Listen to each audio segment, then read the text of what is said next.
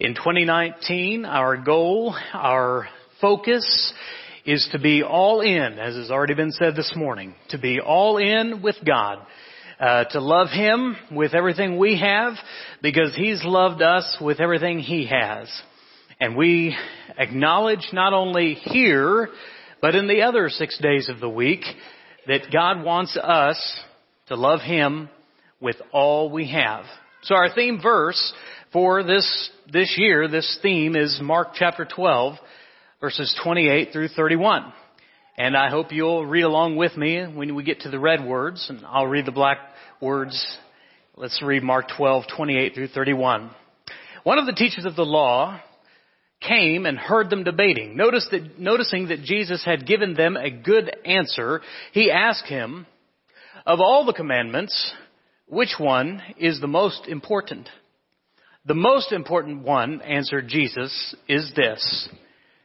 Hear, O Israel, the Lord our God, the Lord is one.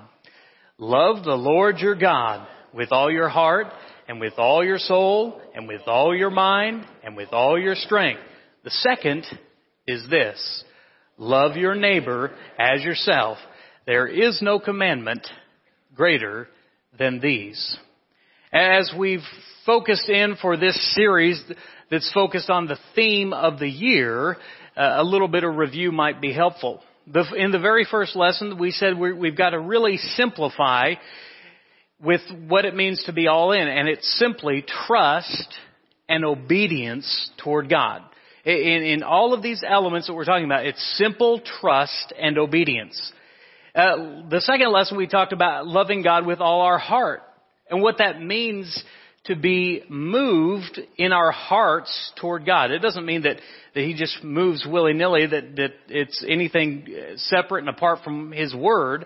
But sometimes He's going to call us to act, and in His Word He calls us to act and respond. And the way which we show our love for God in our heart is in our hands and how we move. And so my question for you is, did you? Last week we talked about loving God with all your heart and how God moves. But did you? Did you move? Did you change? Were you open? Were you obedient? Were you receptive to God working in your heart and in your life? Were you called to do something? If so, would you share your story? I'm not asking you to come up and share right now. What I'd like you to do is just share with me personally. I've put my phone number up there, and please don't send me any spam. If you will text me your experience of God calling you to move and how you moved. And so we know that God works, but the challenge this year is for us to work, for us to respond, for us to move. So you can take that number, and if it gets slow during the sermon, you can just text me and say, "Hey, it's getting slow during the sermon, speed it up. Didn't need to hear that illustration." Oh, somebody did right now. Good. Okay. I'll speed it up. I want to know what God moved you to do. And I also want to know how you moved, what you did. So share that story. And while you're sharing your story, I want to share a story with you from a famous speech called "The Strangest Secret," written by a man by the name of Earl Nightingale. In this story, called "The Farmer's Field," the human mind is like the farmer's land. The land gives the farmer a choice. He may plant in the land whatever he chooses. The land doesn't care what is planted. It's up to the farmer to make that decision. The mind, like the land, will return exactly what you plant, but it doesn't care what you plant. If the farmer plants 2 seeds, one corn and the other nightshade, which is a deadly poison, if he waters and takes care of the land, it will return exactly what he planted. Remember, the land does not care. It will return the poison in just as wonderful abundance as it does the corn. And so up come 2 plants, one corn and one poison, as it is written in the Bible, "As you sow, that which you also will reap." Now the human mind is far more fertile of a field. It is far more incredible. It is far more mysterious. And indeed, it is far more powerful. It does not care what you plant. But what you plant, it will return in abundance. What we plant, it must return to us. And this is so important because we think, foolishly, that sometimes what goes into our mind has no effect on any other part of life. That it's just a storage cabinet that we could just put things in and stuff. And that those thoughts have no effect. They don't hurt us. They don't hurt other people. And nothing could be further from the truth. Why? Because your mind is an immensely powerful and I think oft underused gift from God. There's a problem with the mind, and that is this. We don't mind our minds. We don't pay attention to what we plant. Let me get pointed for just a moment. Let me ask you what you've planted in your mind this week. Think about your entertainment. What music did you listen to? What Netflix did you binge? What movies did you watch? What podcasts did you absorb? What social media did you scroll? You see, all of those things are seeds being planted in your mind. What did you plant this week? What about your attitude? What kind of attitude did you have? What did you allow your thoughts to be dwelling only on the negative or on the positive? What kind of people did you associate with this week? What kind of things did you read and absorb this week that changed your attitude? To put it another way, were you a poo or an Eeyore? And which kind of people did you hang out with? There are some types of people that it literally drains me to be around them for their negativity. They're so negative. And I feel it. As soon as I get near them, they focus on all the negative, all the worries, all the difficulties, all the problems. And I just can't handle it. I can't be around that for very long because I know just being around them is planting bad things in my field. What about you? What about your thoughts? Were they pure? Were they godly? Were they moral? Were they impure? Were they ungodly? Were they immoral? What kind of thoughts did you allow in your mind? Sometimes we think the thoughts that we think, sometimes we think the thoughts that we have, sometimes we think the things that go in and affect the thoughts that we produce have no effect. Some examples. This rap music that I listen to with foul language, vulgarity, abusiveness toward women, it has no effect on me. I just like it for the beat. That's foolishness. Because you're planting something in your mind. The angry, the toxic politics that I watch and that I listen to 24/7, that has no effect on me. That's foolishness because you're planting something in your mind. The pornography that I watch regularly or semi-regularly has no effect on me. It's not hurting anyone. Oh, it does because you see it's planting warpedness in your thoughts. And it's producing warpedness in your behavior. I just dwell on money and I just think about all the time how to get more money and how to get more of the stuff that more of that money will buy. And if I just had a little bit more money and if I just focus on money and stuff, and Jesus said, watch out, because life does not consist in the abundance of your possessions. You see, all of these things, our entertainment, our attitude, our thoughts, and so many other things are daily, hourly, minute by minute being planted in the field of our minds. And that which we plant is that which someday we will harvest. And just sometimes we're surprised by the harvest of our lives. We're surprised by the things that sprout up. The scripture is quite clear. If you're following along in your Bibles, turn to Galatians chapter 6. Galatians chapter 6, verses 7 through 9. Mr. Nightingale referred to this verse. Do not be deceived. God is not mocked. For whatever one sows, that will he also reap. For the one sows to his own flesh, from that flesh will reap corruption. And the one who sows to the Spirit, from the Spirit will reap eternal life. Verse 9. And let us not grow weary of doing good, for in due season we will reap if we do not give up. You see, your mind is the most fertile and powerful field in the world. It will produce a harvest every single time. There are no exceptions. It will always produce a harvest. The question is not, will it produce a harvest? The question is, what type of harvest will it produce?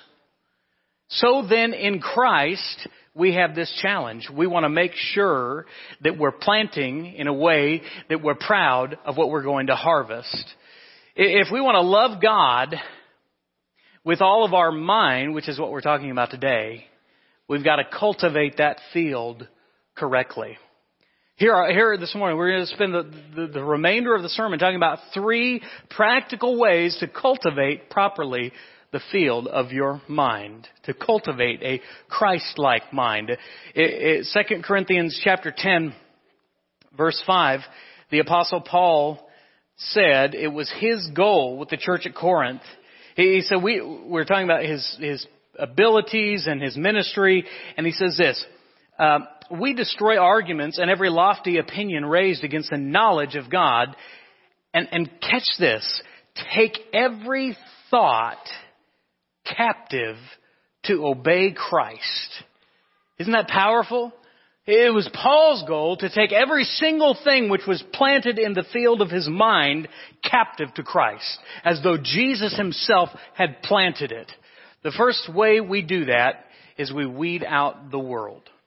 You gotta get away from the world, and though we live in the world, of course, we have to function in the world. We cannot think as the world thinks. Romans chapter 12. If you're in one of these Bibles, it's going to be page 1215. Romans chapter 12, Paul is speaking to the church at Rome. Now, Romans chapter 6 tells us how to become a Christian. Romans chapter 12 tells us how to remain a Christian. And he starts out by saying this, I appeal to you, brothers, by the mercies of God, to present your bodies a living sacrifice, holy and acceptable to God. Do not be conformed to this world, but be transformed by the renewal of your mind, that by testing you may discern what is the will of God, what is good and acceptable and perfect. If you want to know the will of God, Paul says you got to start by transforming your mind. You cannot read what the world reads, listen to what the world listens to, absorb what the world absorbs, be entertained as the world is entertained, and be surprised when you are not thinking like Christ. We must be transformed in our minds, and that means we got to weed out the world. That means you got to be paying attention to what you watch on Netflix. You got to watch what you listen to on your phone. It sounds weird. How do you watch what you listen to? You have to be careful. You have to pay attention. Just because somebody produces a podcast doesn't mean you should listen to it. Just because someone produces a song on SoundCloud doesn't mean it's beneficial for you. You got to pay attention to what you read on your Kindle. Just because it's there for you to read doesn't mean it's the best thing for you to plant into your mind. You got to pay attention to what you absorb on social media. You've got to be thoughtful. A farmer doesn't just go to the feed store and grab a bunch of random seeds and then go out to his field and just plant haphazardly. No, he's intentional. He's purposeful. He's thinking about what he wants to harvest, and so he plants appropriately. And part of planting appropriately means he has to not plant what he doesn't want. He takes special care to guard the field and protect the field from that which would bring trouble. Proverbs chapter 4, the book of wisdom, gives us a great piece of wisdom. Proverbs chapter 4, verse 23. If you're following along, it'll be on page 677. Proverbs chapter 4, verse 23. 678. Keep your heart with all vigilance, for from it flow the springs of life. Another translation says, above all else, guard your heart, for from it flows everything you do. That's a scary thought when you think about it. But everything you did this week came from somewhere. Every word you said, you heard. Every action you did, you saw. And we see this in little kids all the time, right? A kid comes home, says a word or a phrase that they don't normally use, and as a parent we say, where did you get that? That's not something you've heard in this house. Oh, well, I heard it from my friend, or I heard it at school, or I heard it on TV. You see, we understand that with little kids, and for some reason we think that adults, that stops being true. Everything that you harvest has been planted at some point, so you got to make sure that you guard your field carefully, because everything you do flows from it. Think of this example. In just a couple of weeks, the Super Bowl will be on. And maybe, just maybe, if all prayers are answered, the Chiefs will be in that game. But here's the crazy thing about that game. That companies will pay upwards of $5 million for 30 seconds of time. Some of the most amazing, frankly, some of the funniest commercials you ever see happen in the Super Bowl. Why? Why do they pay so much money for just a small snippet of your time? Because they know that everyone is watching. And if they have everyone watching, then they want everyone paying attention to their service, to their product, to their company, to what they do. And they've got an opportunity. You see, what you think makes a difference, and what you allow to be planted makes a difference. You think it doesn't affect the clothes you buy? You think it doesn't affect the food you eat? You think it doesn't affect the entertainment? You think it doesn't affect the purchases you make? Ask any marketer. What they need is you to be exposed to the message, because they know if they can just get their seed inside your mind, that eventually that'll produce a harvest. Secondly, and quickly, the second key is this: we've got to plant good thoughts. When you think about it, there are no surprises in seeds. So we do a little audience participation. I can tell you guys are slowing down this morning. If I take out of my pocket here an apple seed that you cannot see, if I plant that apple seed in the ground, I water and I fertilize the ground, and I plant that apple seed, what will that apple seed produce? Very good, but most of you haven't had your coffee yet. If I take a tomato seed this spring and I plant it in my garden and I water and I fertilize that garden and I take care of it, that tomato seed will produce what? Does it surprise us then that the things which we plant in our minds would produce anything different than what was planted? The danger is this: what is planted in your mind multiplies 30, 50, 100 times. How could that man just throw away his marriage? How could he do that? I mean, he's got kids. He's been married for a while. How could he do that? Well, you see, there were things planted in conversation, in images in his mind that reproduced again and again and produced a harvest. So you've got to protect what you plant. Turn to Philippians chapter 4, verse 8. Paul tells us exactly what kind of things to plant within our mind. Philippians chapter 4, verse 8. You're going to be on page 1259. Here's the planting guide for you, the field of your mind.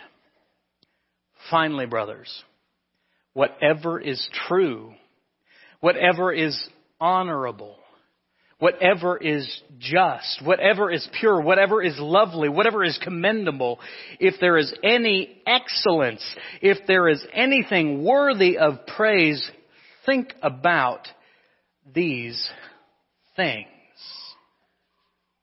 What do you think about this week?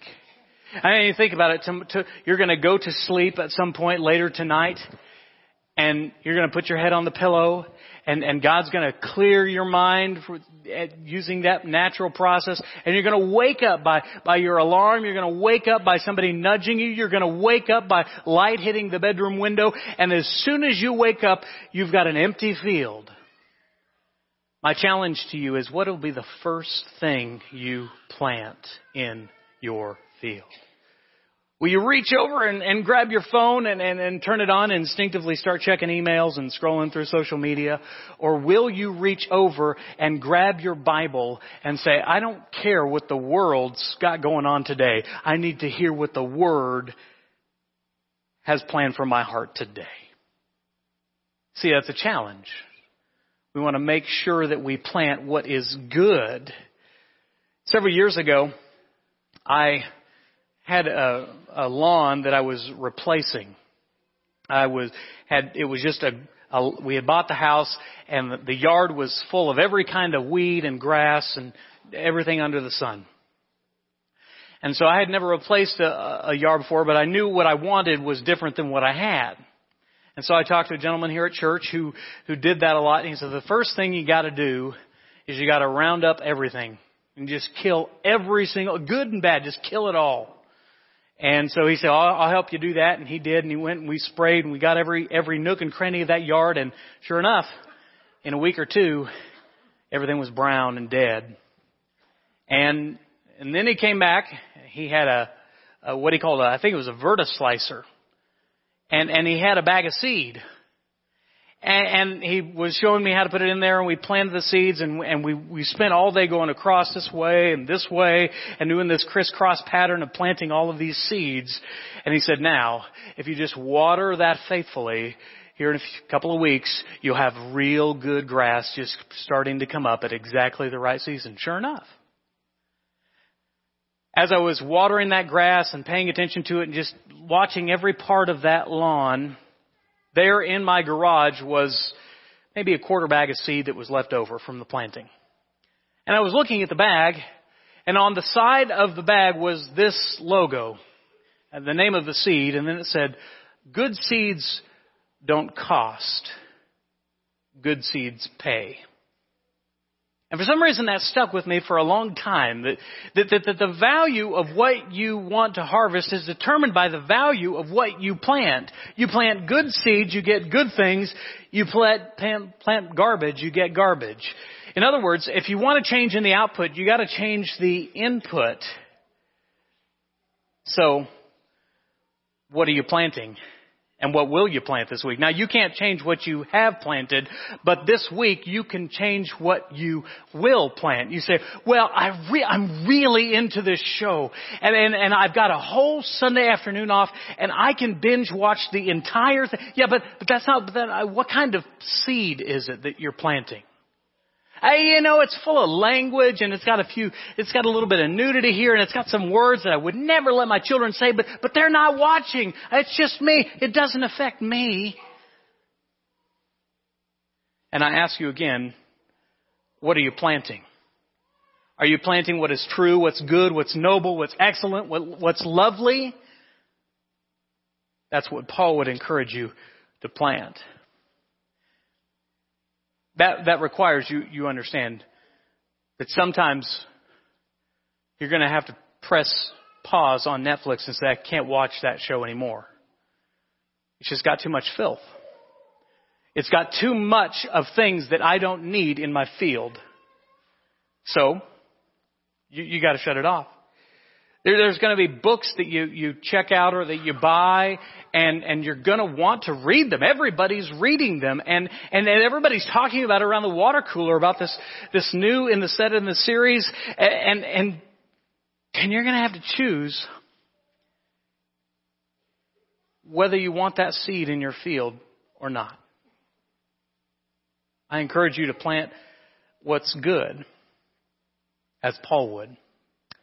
Finally, we need to consider the last thing, how to sow to the Spirit. The scripture that was read for us from Romans chapter 8, verses 5 and 6. For those who live according to the flesh set their minds on the things of the flesh, but those who live according to the Spirit set their minds on the things of the Spirit. For to set the mind on the flesh is death, but to set the mind on the Spirit is life and peace.